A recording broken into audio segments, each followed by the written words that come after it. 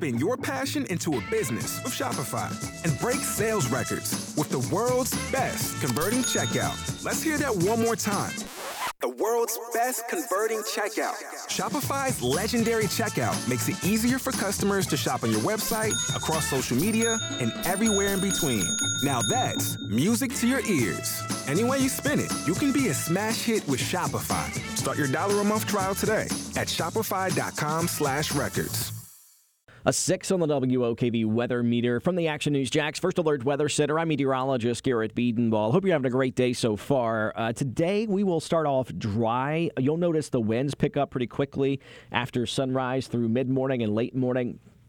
They'll be out of the south and west around 10 to 20 miles per hour before lunchtime. And then we'll be picking those up to 20 to 30 miles per hour with potentially even some higher gusts before a cold front arrives later this evening. Ahead of that front, we'll see temperatures reach the mid to upper 80s. Some spots could close in on 90 degrees on the I-95 corridor. Something we'll be tracking as those southwest winds blow in some very warm air and well above average air. The average at 74 degrees right now in Jacksonville. But also, we'll be tracking the potential for some stronger thunderstorms moving in this afternoon and into the early evening. Between 4 and 6 p.m. for Jacksonville, between about 3 and 5 p.m. for Baker County, western Clay County, but 4 to 6 p.m. a good bet for Duval and Nassau counties. The farther north you go from Jacksonville, that's where you see the greatest severe weather risk into southeast Georgia and north on the I-95 corridor into Savannah and the Carolinas.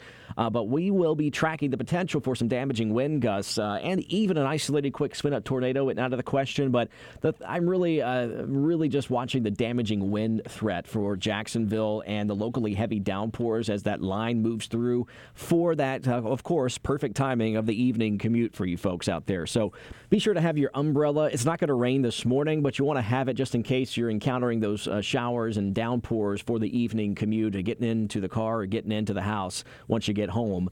So something we'll be tracking for you this afternoon and into the early evening. The good news is between 6 and 8 p.m. it approaches St. Augustine, but after that, we are done with our threat for strong storms and scattered showers.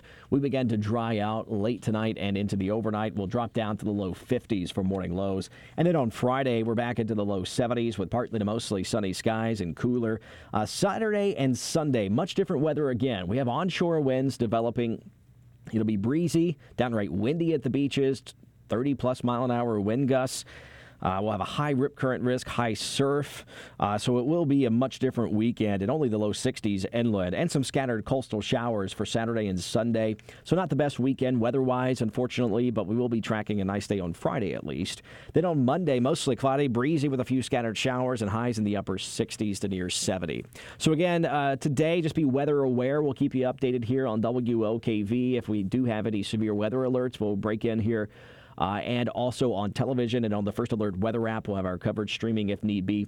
But something to keep in mind today, be weather aware for your evening commute time frame between 4 and 6 p.m. here in Jacksonville.